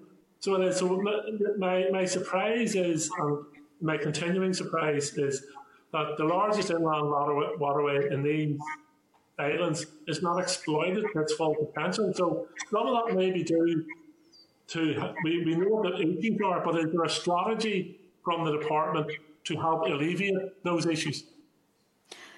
Not at present, but what I do plan to do as we begin work on the regenerative tourism strategy is I plan to establish a forum of relevant government departments and engagement arrangements with the councils, and that is something which could be explored in that context.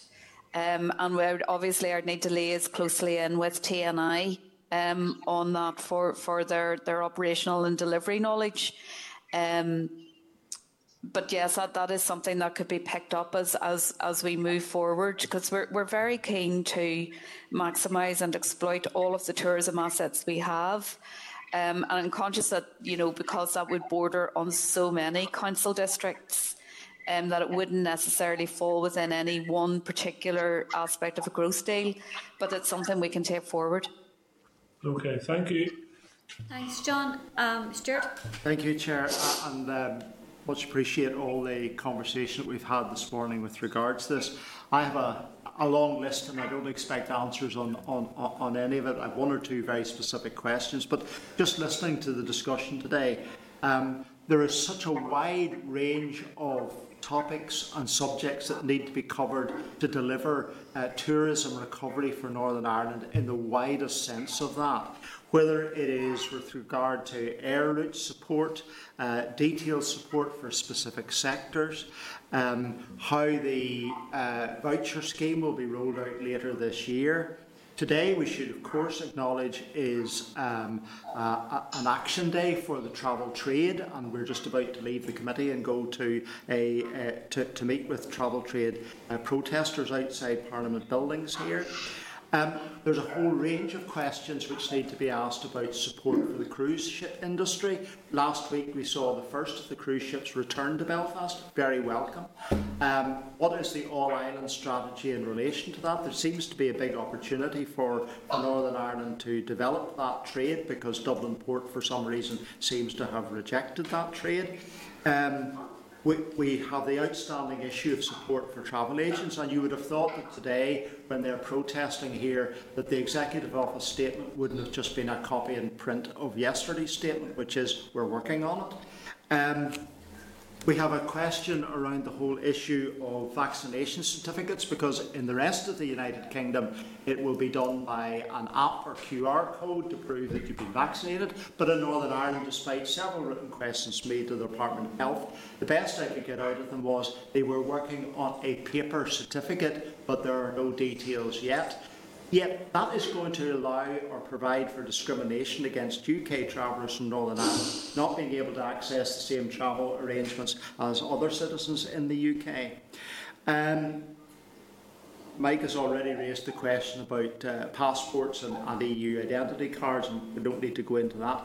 But two very specific questions, because I don't expect you to answer some or all of those particular topics, but they are topics which need to be addressed, and which I think this committee perhaps needs to have a special meeting with you to go through. But two very specific questions.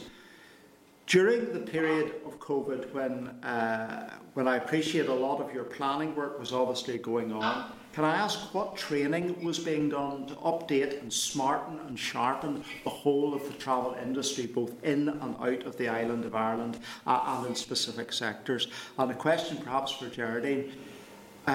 We always find one group that seems to fall through the gaps in terms of support, and I've been contacted recently by a number of people who are tour guides.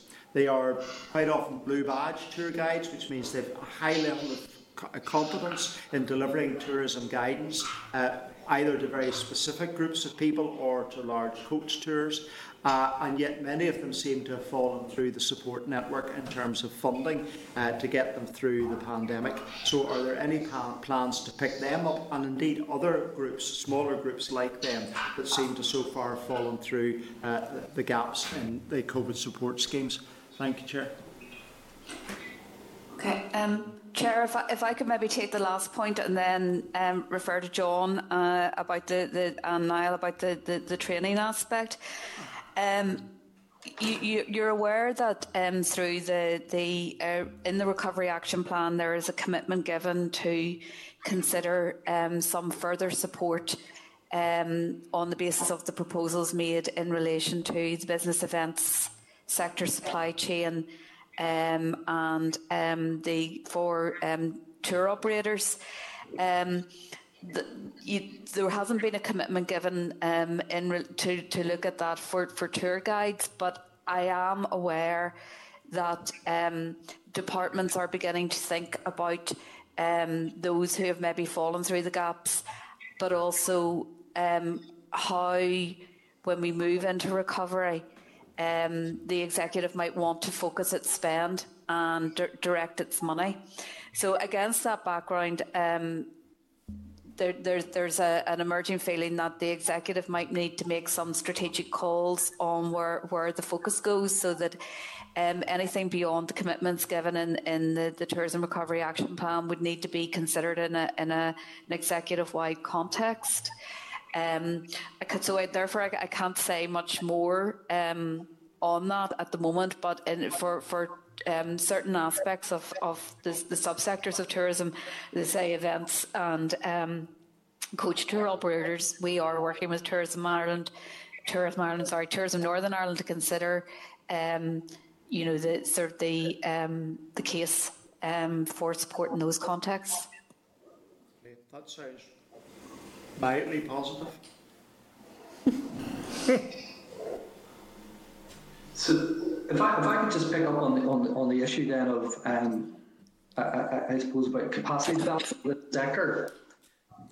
I will provide the committee with exact details of this, but I mean there were well over 100 specific webinars that we delivered last year, where we had on average probably 60 to 70 participants on a whole wide range of subjects, basically aimed at building the capacity of the industry. And that ranged from where we carried out a very significant review of the market opportunity in the Republic of Ireland. Niall and his team, along with ourselves and Thoughts Ireland, did likewise in GB. We did the same in the domestic marketplace. So we did a huge amount of work in terms of making people aware of the markets, the market trends, the market segments, the motivating factors for each of those segments, so people could understand that. We ran courses on utilisation of digital technology, of a whole raft of things, and that was informed by surveys that we did. What we did was we went out, we asked the industry what they felt their needs were. They fed that back to us through survey responses, and we then trained a series of webinars to support that. And what we've done is we have basically captured all of those, so that those videos can be revisited through tourismni.com, our website. And we also created a whole host of toolkits that people can use and download as and when they are free to do so. That will hopefully help meet their needs. And if you go visit our website, tourismni.com, you will see it's been completely revamped. It's done on a sectoral basis, so there's specific advice for people in the accommodation sector, experienced providers, a very sort of comprehensive support program which is available through the website. So we did take the opportunity when people, I suppose, were when things were down and they weren't busy, to do what we possibly could to deliver that. And in fairness to the councils as well, a lot of councils, and particularly Mid-Ulster Council, ran weekly webinars and engaged with myself and Niall and invited other people along to participate in that. The councils did a super job as well, I think, in trying to bring as much knowledge and expertise to bear to the sector as well. So there's been no shortage of capacity building, certainly at a management level within those organisations over the past 6 to 10 months. And I just might reinforce what John was saying by giving some international examples. I mean, we've never had as many enterprises in Northern Ireland connecting with the international marketplace. If it's both to learn from the research that we've done, but I use the Embrace a Giant Spirit Virtual Expo that we had in the US and Canada. We had 38 tourism companies connected to those 1,400 enterprises. Really, really worthwhile. But the other one worth mentioning is Ireland Meets the Middle East, where we established our operations 10 years ago. And typically we would have had 2 or 3 companies maybe come out, but we had 7 companies online this time. But they met with over 300 travel agents from the likes of UAE, Qatar, Kuwait, Saudi and Turkey. And those are markets where there's a huge luxury component. And that will drive the initial recovery of tourism post-COVID. So I think we've never been better connected with the international marketplace thanks to the technology. If there's one trend that we have noticed probably around the globe is that given the turmoil that the industry has been in, a lot of people have decided to retire or leave the industry. And that's going to be a challenge for us as we get back into renewing old relationships that have been out there where corporate memory has been lost. And it just shows you while we've been able to do a certain amount online, when the time is right and we can do it, I mean, there will need to be a major movement back into the international marketplace to renew old friendships and relationships with companies where, significant players and very loyal players to Northern Ireland and Ireland have decided to move on in their career.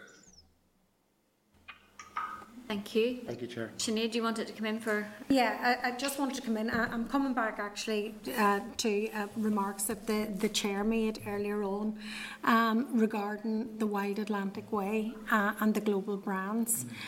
I mean, in terms of tourism, Northern Ireland, we are the poor relative in terms of attractiveness to visitors here on the island of Ireland. And I cannot understand, and nobody has ever explained to me why we don't sell this island as one island.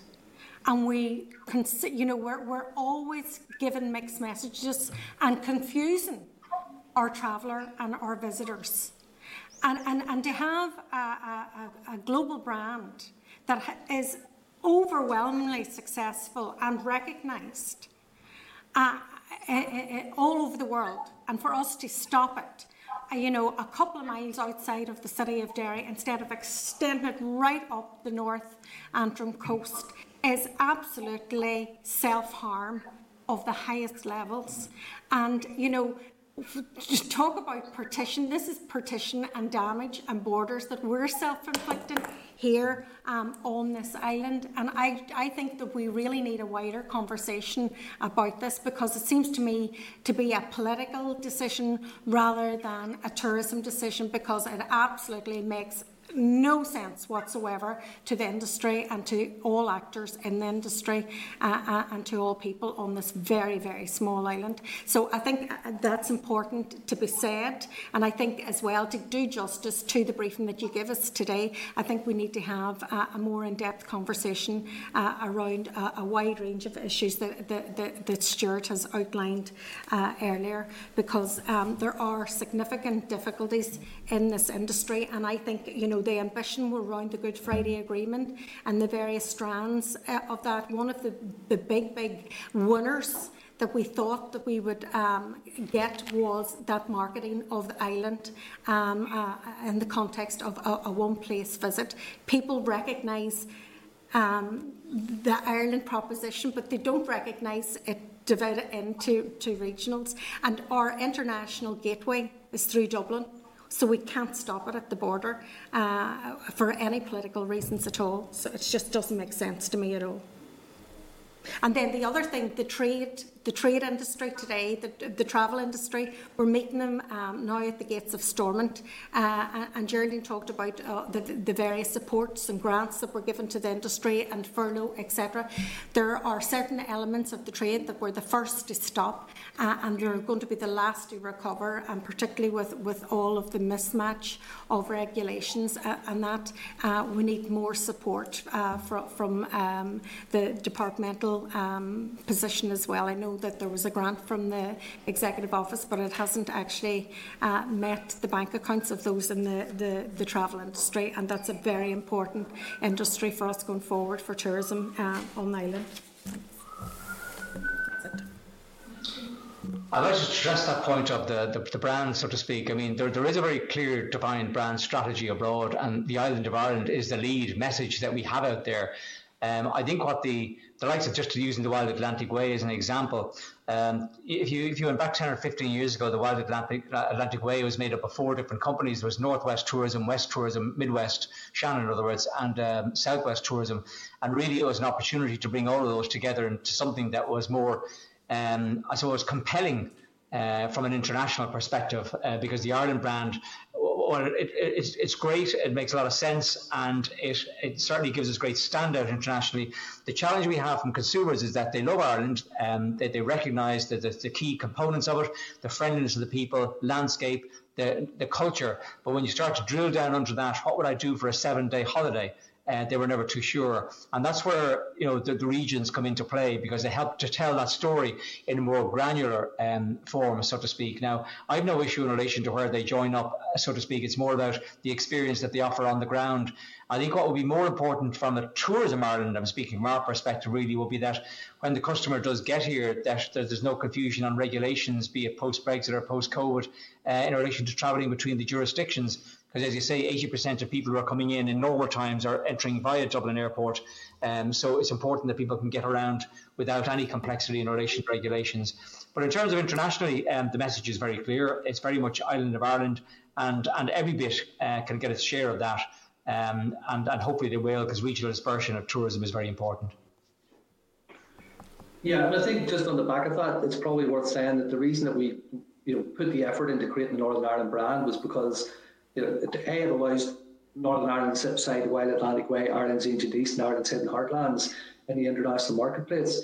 But prior to that, we were a little bit like the Wild Atlantic Way. We had every council selling itself with its own brand, all out trying to do their own thing. At least we now have got a brand that we have 11 councils coalesced around, who are all bought into this, and allows us to sell the region as an entity, as a part of the island of Ireland, as opposed to what was previously a lot of council areas in 2 cities where there seemed to be no joined up sort of messaging around what the region had to offer. So I think it's important that we ensure that the whole of the island of Ireland has got some sort of identity that fits into Niall's sales strategy in terms of the island of Ireland as a single entity in the international marketplace. Thanks for that. And I guess my view around that would be that it doesn't need to be an either or. There are these brands that can sit alongside each other, but having the Wild Atlantic Way, for example, and I'm speaking from a selfish constituency perspective here, into the Causeway Coastal Route adds to whatever other branding and is going on there as well, and it's the same up the East Coast as well. So I just think there is a way that we can join these things up better to absolutely maximise the potential that we have in terms of our tourism offering, particularly on the international stage. We have to unfortunately vacate the room, so it has been a really, really useful briefing for us, as other members have indicated that there are an awful lot of issues that have been teased out in the course of the discussions that probably we want to revisit, and we will likely have a list of actions to agree at some point as well from the briefings. But it has been very useful too. I'm sure we'll have you back in at some point over the next few months to talk about the tourism recovery plan in a wee bit more detail as well. But for this morning, thank you very much.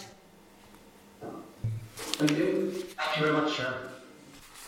Chair, if we seek members' agreement to look at Chair's business matters arising in correspondence via email.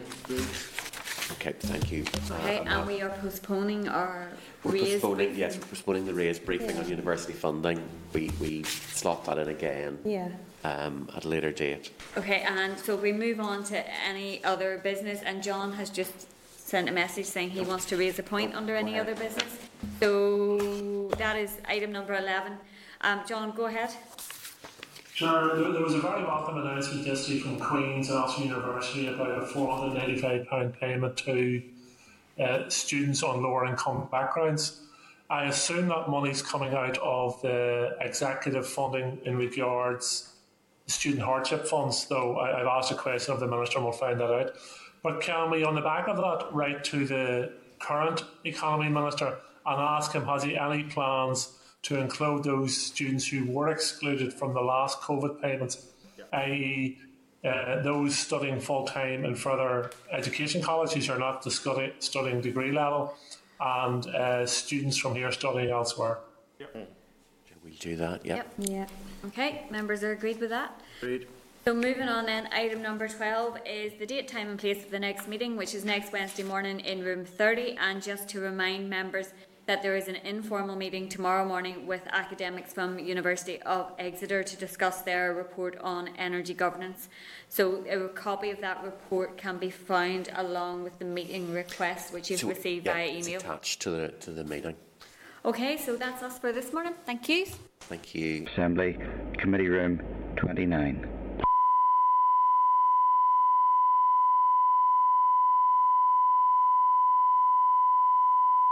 This is the Northern Ireland Assembly, Committee Room 29. This